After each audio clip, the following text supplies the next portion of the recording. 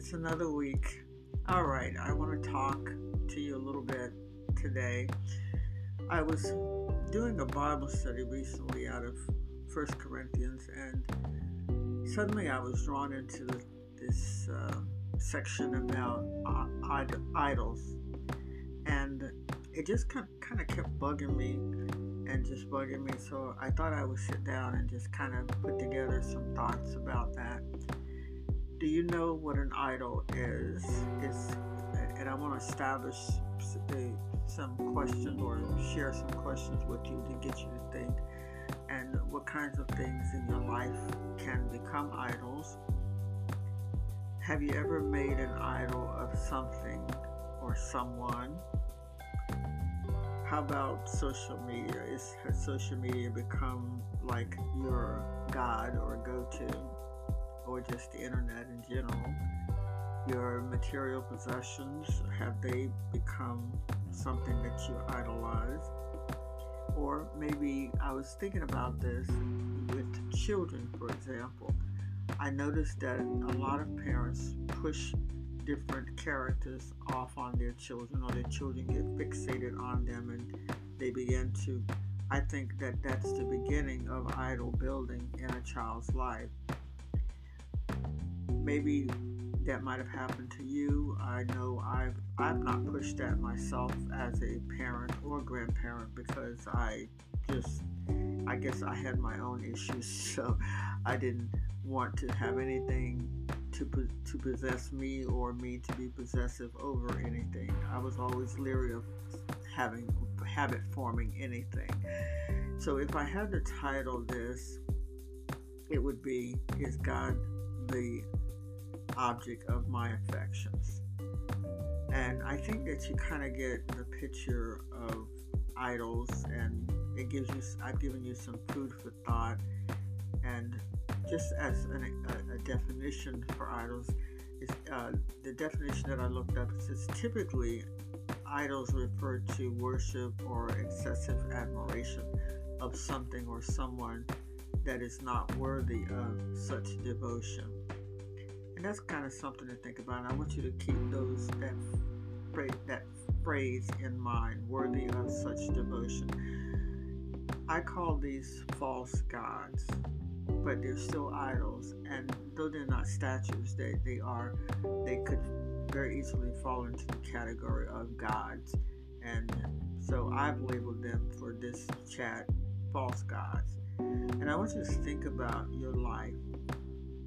Is there any time, let's say in your life, that you allowed yourself to be devoted to or addicted to something that was not life-bringing or bringing life, but constantly stealing your joy and your peace? I know over the years I've had in my family, as a matter of fact, addicts, and they were just in torment.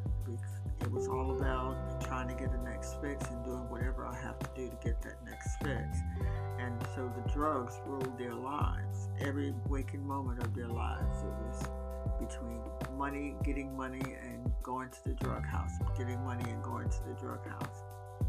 And as I was thinking about that, what came to my mind is there was a time when I remember when I first started going on Facebook or using Facebook, that I would go on maybe once or twice a week, but I really wouldn't get a whole lot involved with staying on it, scrolling through and so forth. But then after my husband died, I found myself doing more of it. I would stay on it a little longer.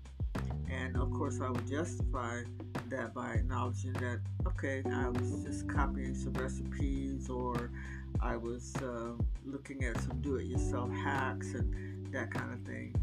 And of course, when it was over, I would always feel guilty because I had spent so much time on maybe 2.5 hours or 2 hours on Facebook. And of course, the enemy would remind me, well, you didn't spend 2 hours or 2.5 hours a day reading your Bible. And of course, you know how he does. So what about you?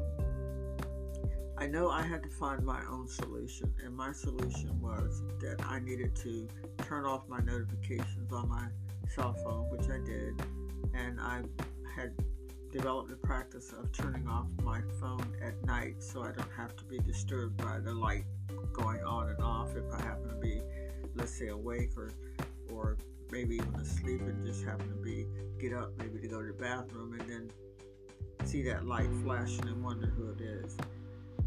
If I think that if I wasn't really in business, that I would probably not be on as often. But there is some good to be said for technology and some good to be said for Facebook, because you can get quite a few ideas about business and business ideas, and you can get a chance to see and hear through the Facebook groups what other businesses are doing. So there's some good there. But I've learned to monitor my time. What about you?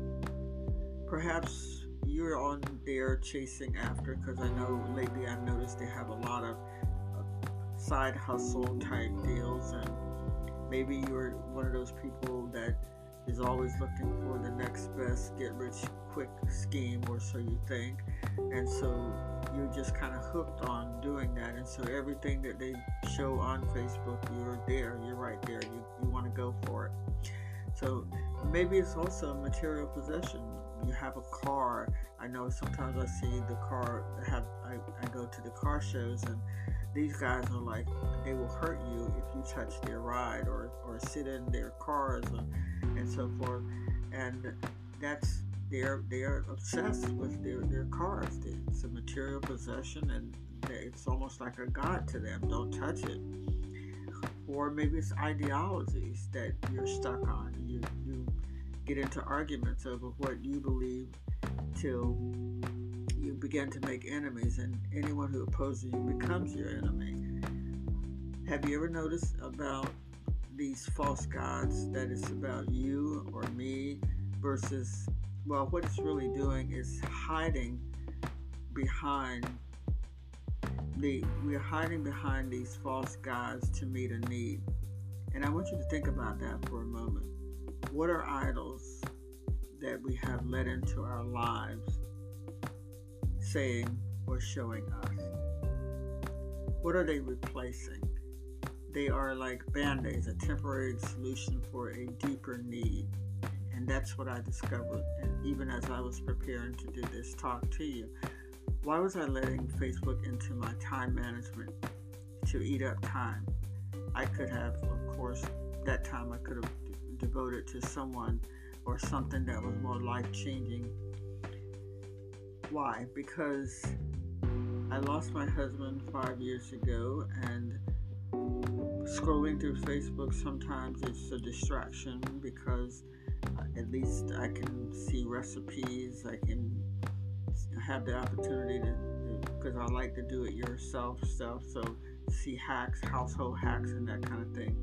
But the danger is when those objects, or any object that you begin to utilize, that it begins to take you over, that you become so devoted to it. I know there are people that they just can't function without going on social media. They got to keep up with everything that's going on.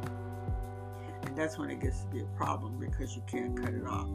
And that's what happens when the object that you are devoting yourself to takes control of you. So what do?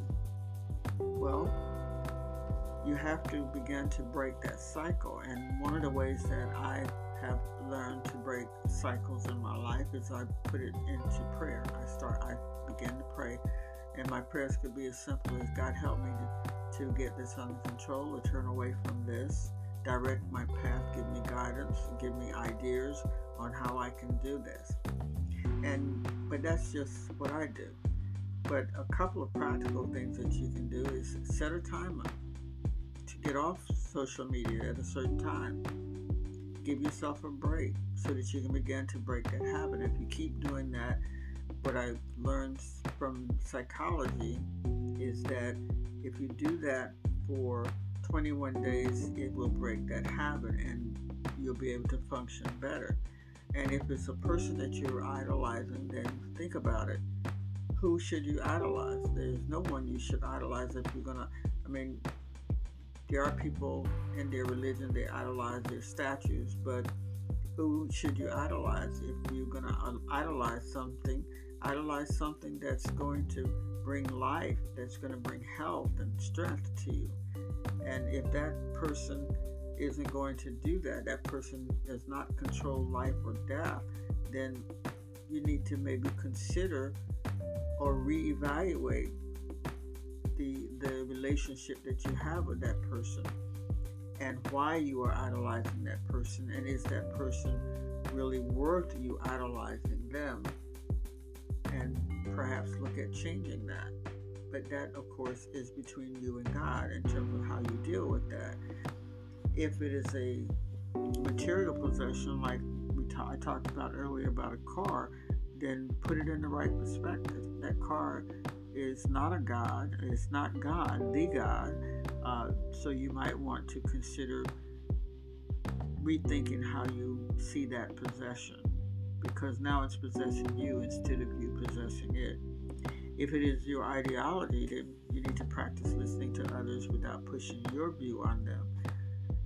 You still have the option always to pray in spite of what changes you want to make. You can always do it alone. Prayer can help. But I find that in order to try to break cycles in our lives, we need a supernatural, spiritual intervention. There are times people can break behaviors, modify behaviors, but modified behaviors often do not last long term. I find spiritual modification lasts a lot longer. It lasts for a lifetime versus the behavior modification, just modifying a behavior. So how would you like it if you were in a relationship with someone and they chose someone else over you? So when we put our affections on anything except God, that is what we are doing. We are choosing someone else over God, another affection over God, and it hurts. I believe it hurts God's heart. And what we devote our affections to other than God cannot do anything but lead us into more self-centeredness until we have no soul left, until we are obsessed and ultimately possessed by the false affections. So until next time, this is your emotional healing and wellness coach, Blondie Clayton, signing off. Keep the faith.